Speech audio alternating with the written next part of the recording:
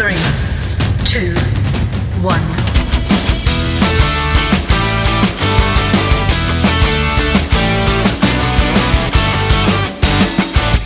Start out with a quote from, well, you'll see. You'll recognize it probably. If you want to view paradise, simply look around and view it. Anything you want to, do it. Want to change the world? There's nothing to it. Like I said, you might recognize those words from the song, from the movie Willy Wonka. Pure Imagination is the name of the song. And that was written by, the song was written by Anthony Newley and Leslie Bricusse. However, Neville Goddard, who we shall talk a lot about in this month of harvesting, Neville Goddard could have written that lyric. I'll tell you a little bit about this gentleman, Neville Lancelot Goddard. He was born in Barbados, February 1905, and he died in West Hollywood, California in 1972. He's generally known as Neville. And when he was 15, he moved to New York from Barbados, where for at least 10 years he was a dancer in Broadway shows and vaudeville and nightclubs, and toured a little bit in Europe as a dancer. In 1931, he began to study under an Ethiopian rabbi named Abdullah, who introduced him to the Kabbalah, both in the mystical sense of the Kabbalah, the spiritual sense, as well as the religious sense of Judaism. Neville was also influenced by the poet William Blake. Now, William Blake was a big influence on a lot of people. Walt Whitman, his fellow poets, William Butler Yeats, Allen Ginsberg, E. Cummings, Pablo Neruda was a big William Blake fan. Also, if you look deeply, you'll find it: Bob Dylan, John Lennon, Paul McCartney, Jim Morrison, Mick Jagger, Keith Richards, Patti Smith, Chris Christopherson, Joan Baez, Joni Mitchell, Bruce Springsteen, Bono. All of these people have talked about being influenced, as well as Neville was, by the poet William Blake. Oh, and also a guy named Ernest Holmes was a big fan of William Blake. Neville was also influenced, other than by Abdullah and William Blake, by the psychologist Emile Coué, who was the author of the book Self-Mastery Through Autosuggestion. Neville himself wrote 9 books, I believe, and you can find his lectures and recordings all over on the internet if you'd like to hear him. This guy was a mystic who used the Bible more as a teacher, as a teaching, as a something to teach from versus a history. He didn't believe in it as a history. And he's also considered one of the pioneers of the laws of assumption, the laws of attraction, the law of manifestation. He really pushed those forward, especially the law of assumption, which he referred to a lot. When anyone talks to you, including me, about using imagination and feeling as the bridge from the physical act, meaning meditation, any spiritual practice, affirmative prayer, visualization, any of that, the physical act, speaking your word into the universe, to the metaphysical act, that is the bridge in manifesting. This use of imagination and feeling.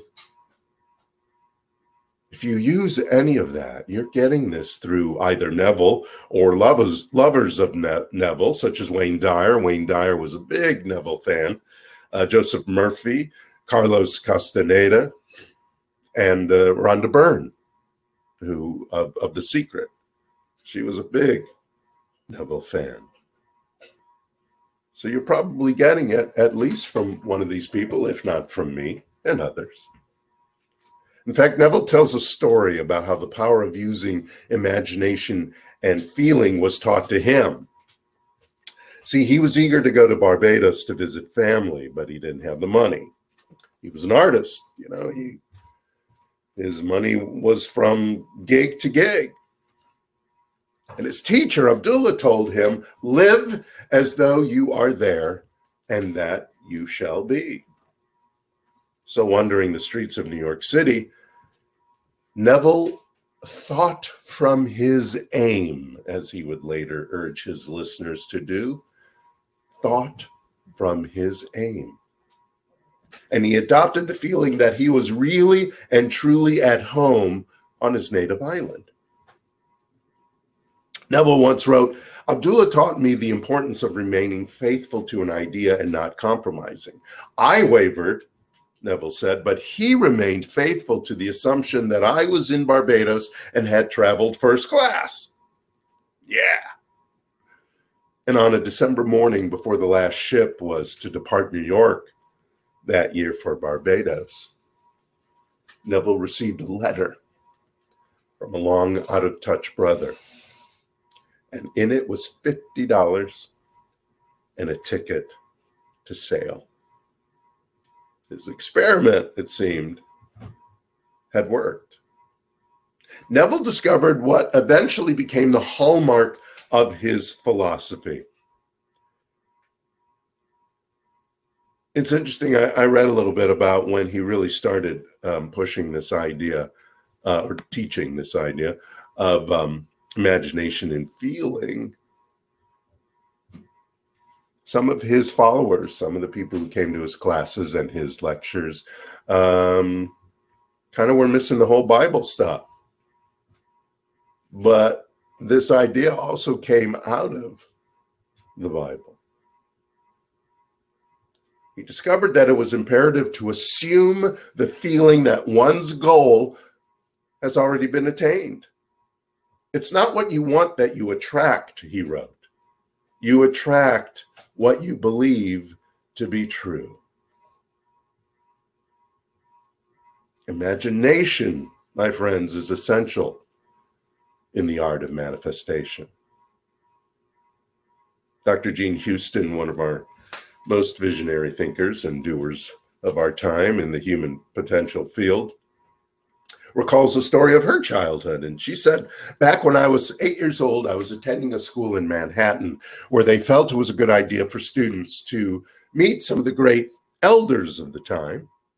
And fortunately for her, one of the elders that she met was Albert Einstein. And one day they trotted across the river over to Princeton University to his house there. And she remembers that he had a lot of hair and was very sweet.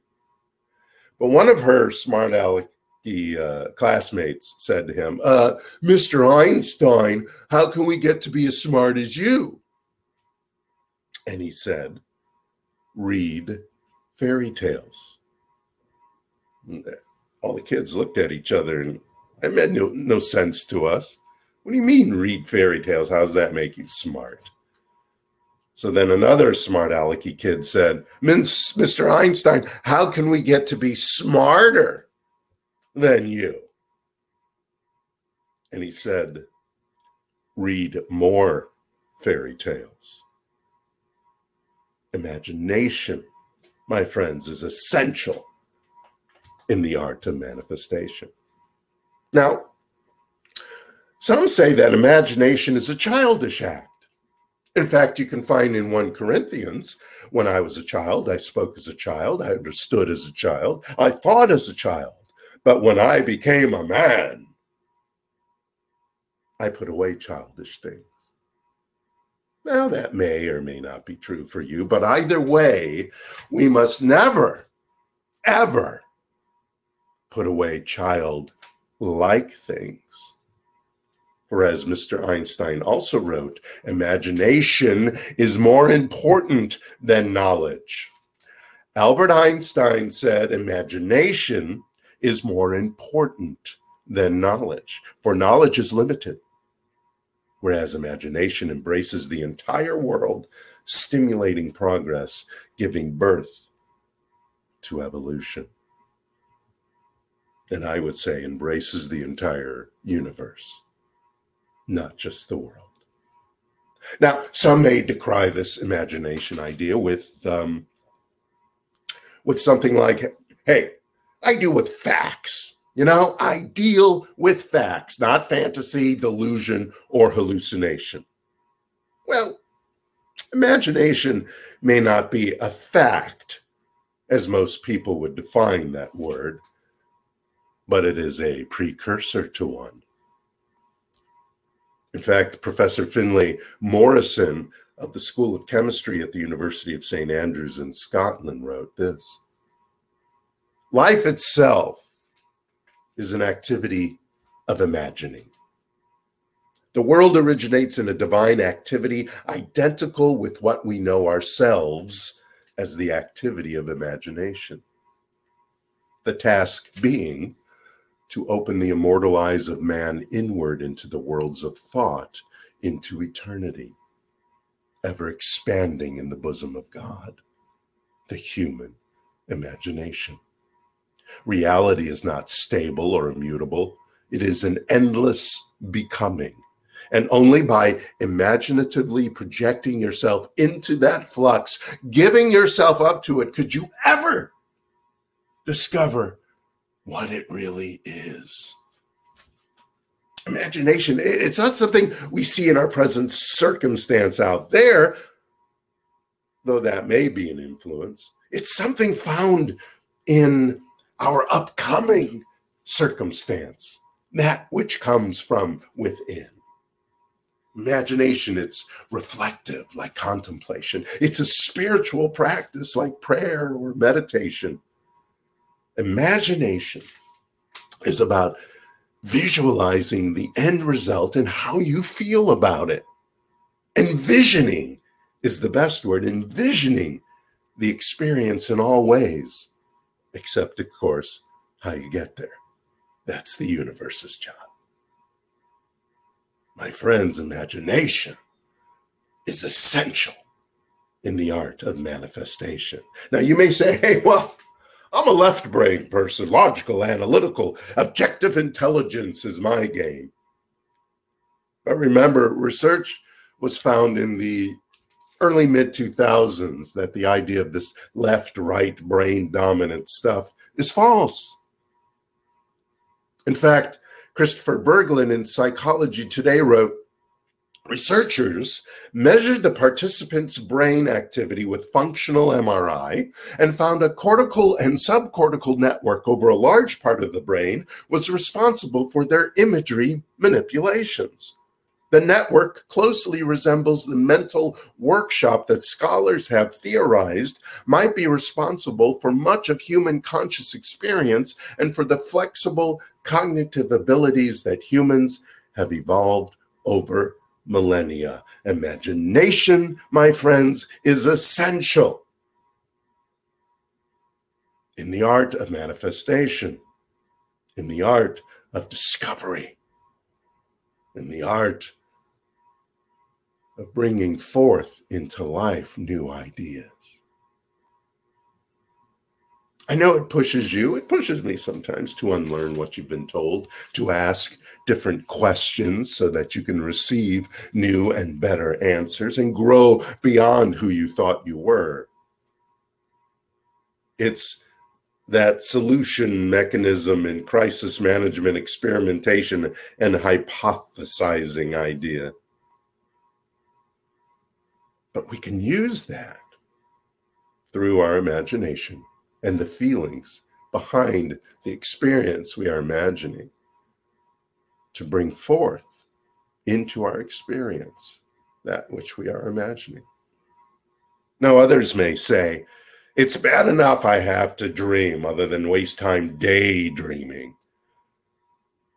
But remember what Shakespeare wrote in The Tempest. We are such stuff as dreams are made on.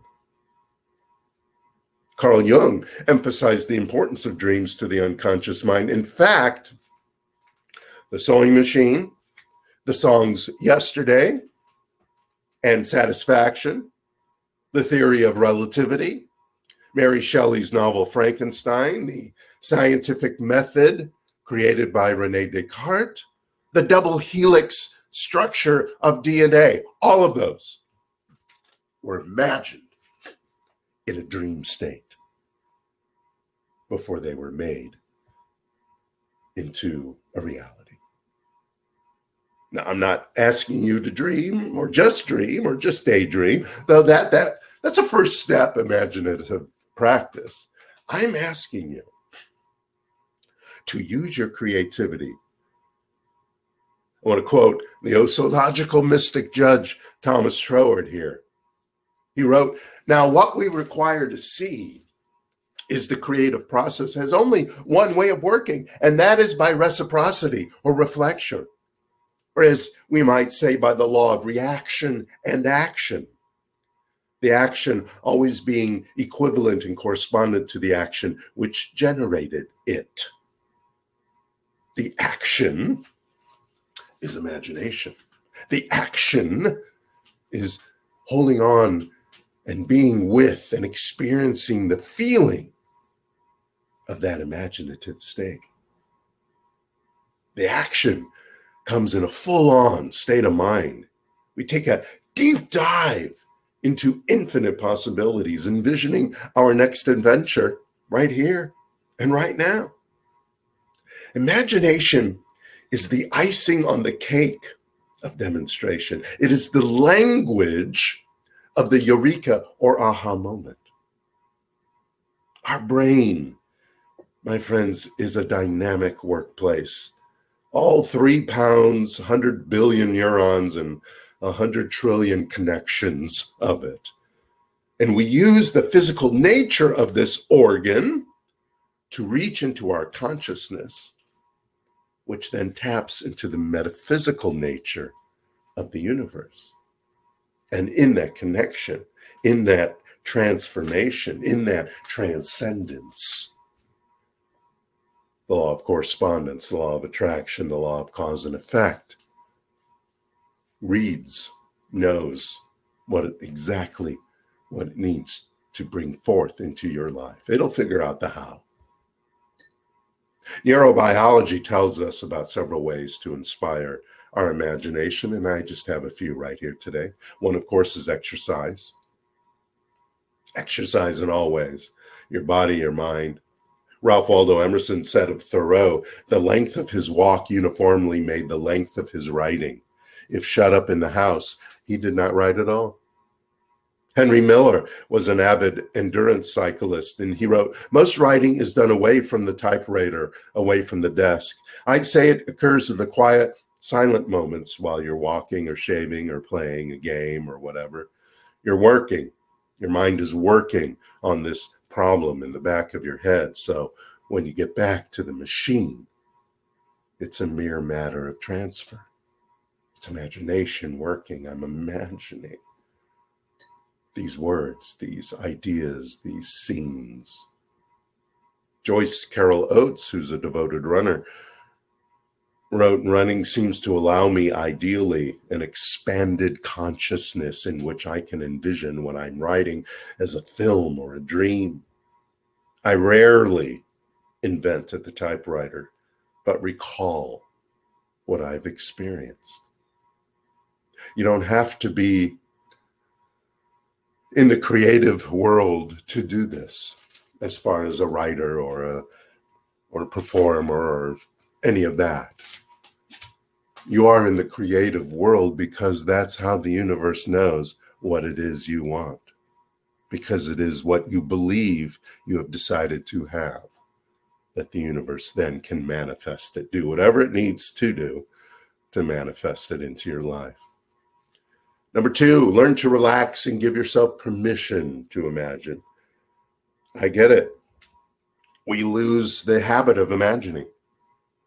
But some of the most notable people in the world, such as the previously spoke of Albert Einstein, Sir Isaac Newton, many, all these other singers and performers, they came up with their best ideas when they weren't actively trying to think of them, when they just allowed their mind to wander as well as wonder. W-A as well as W-O. Imagination is the key.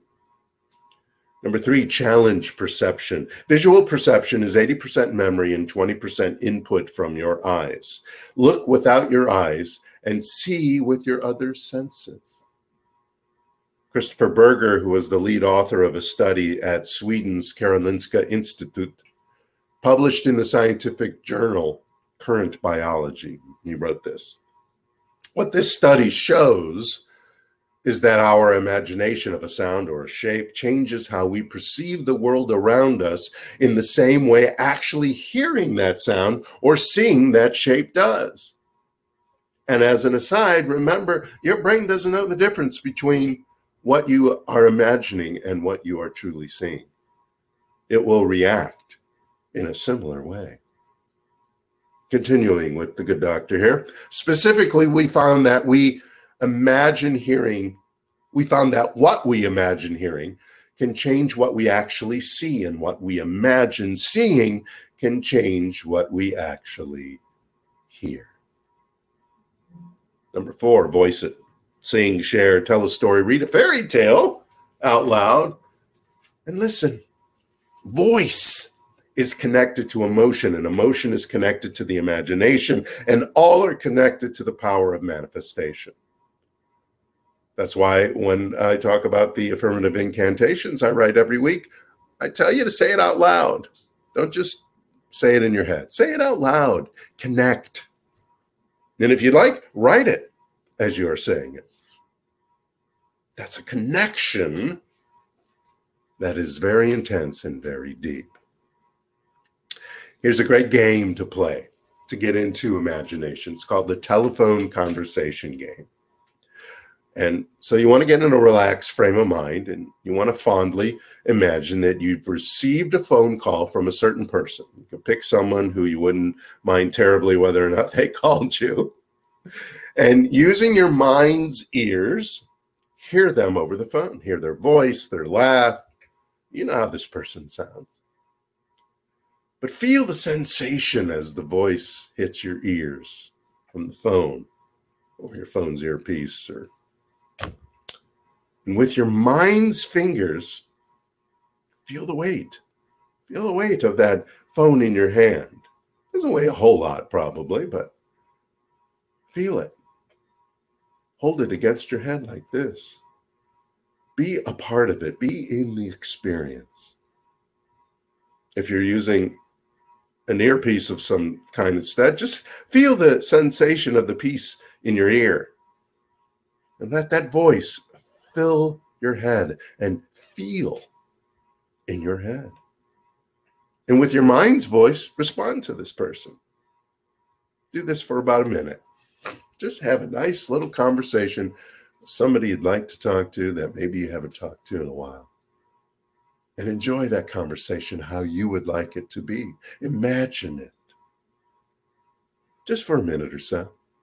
Then let it go. Go about your day. That will start you down the path of imagination. And imagination is a key part of manifestation. Neville wrote, in fact, imagination is a spiritual sensation.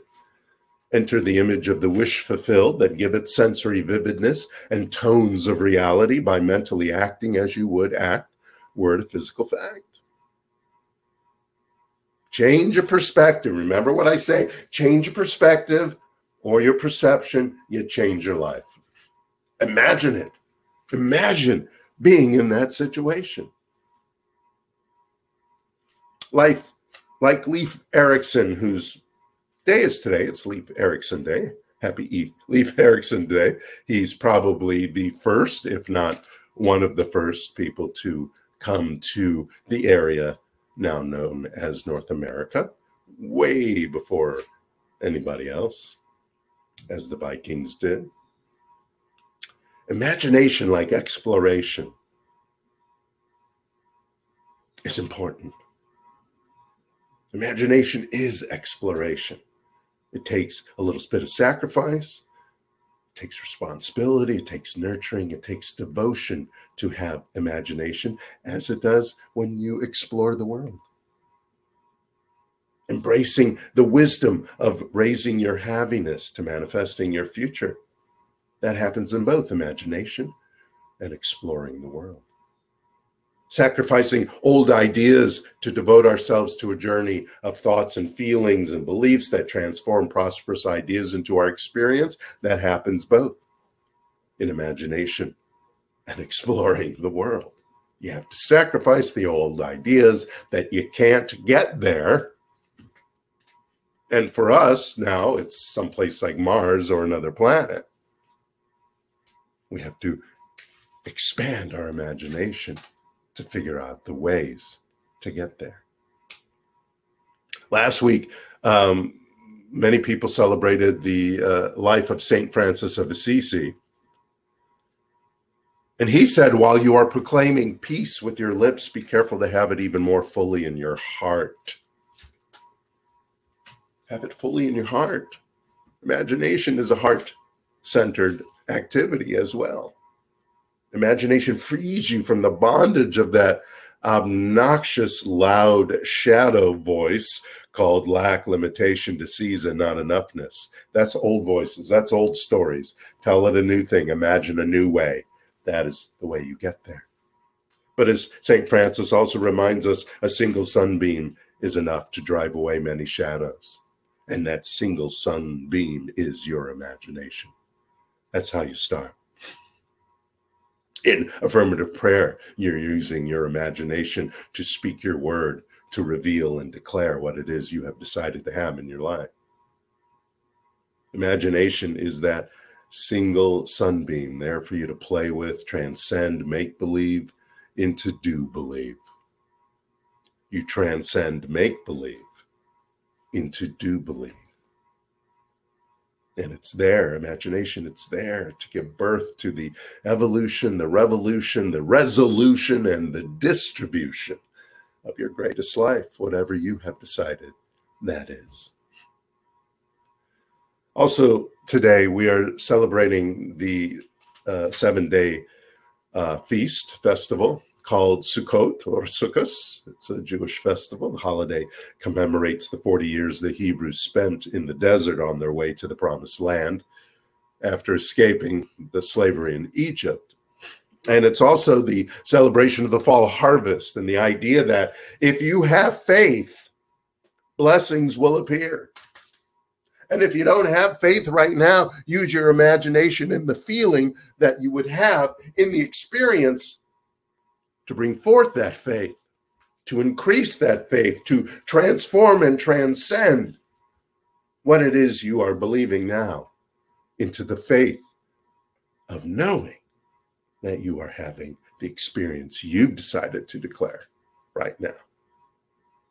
Sukkot is a holiday of feast. It's a feast upon your decisions, feast upon your declarations, feast upon the revelation of the divine creative powers within you right now.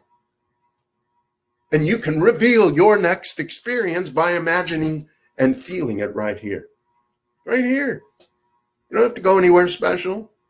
Feast upon the image, vision, and feeling of having that experience right now. Plant the seed and make the call. The universe is waiting. The law is listening. Have a feast and watch the miracles appear. Thank you so much. Namaste.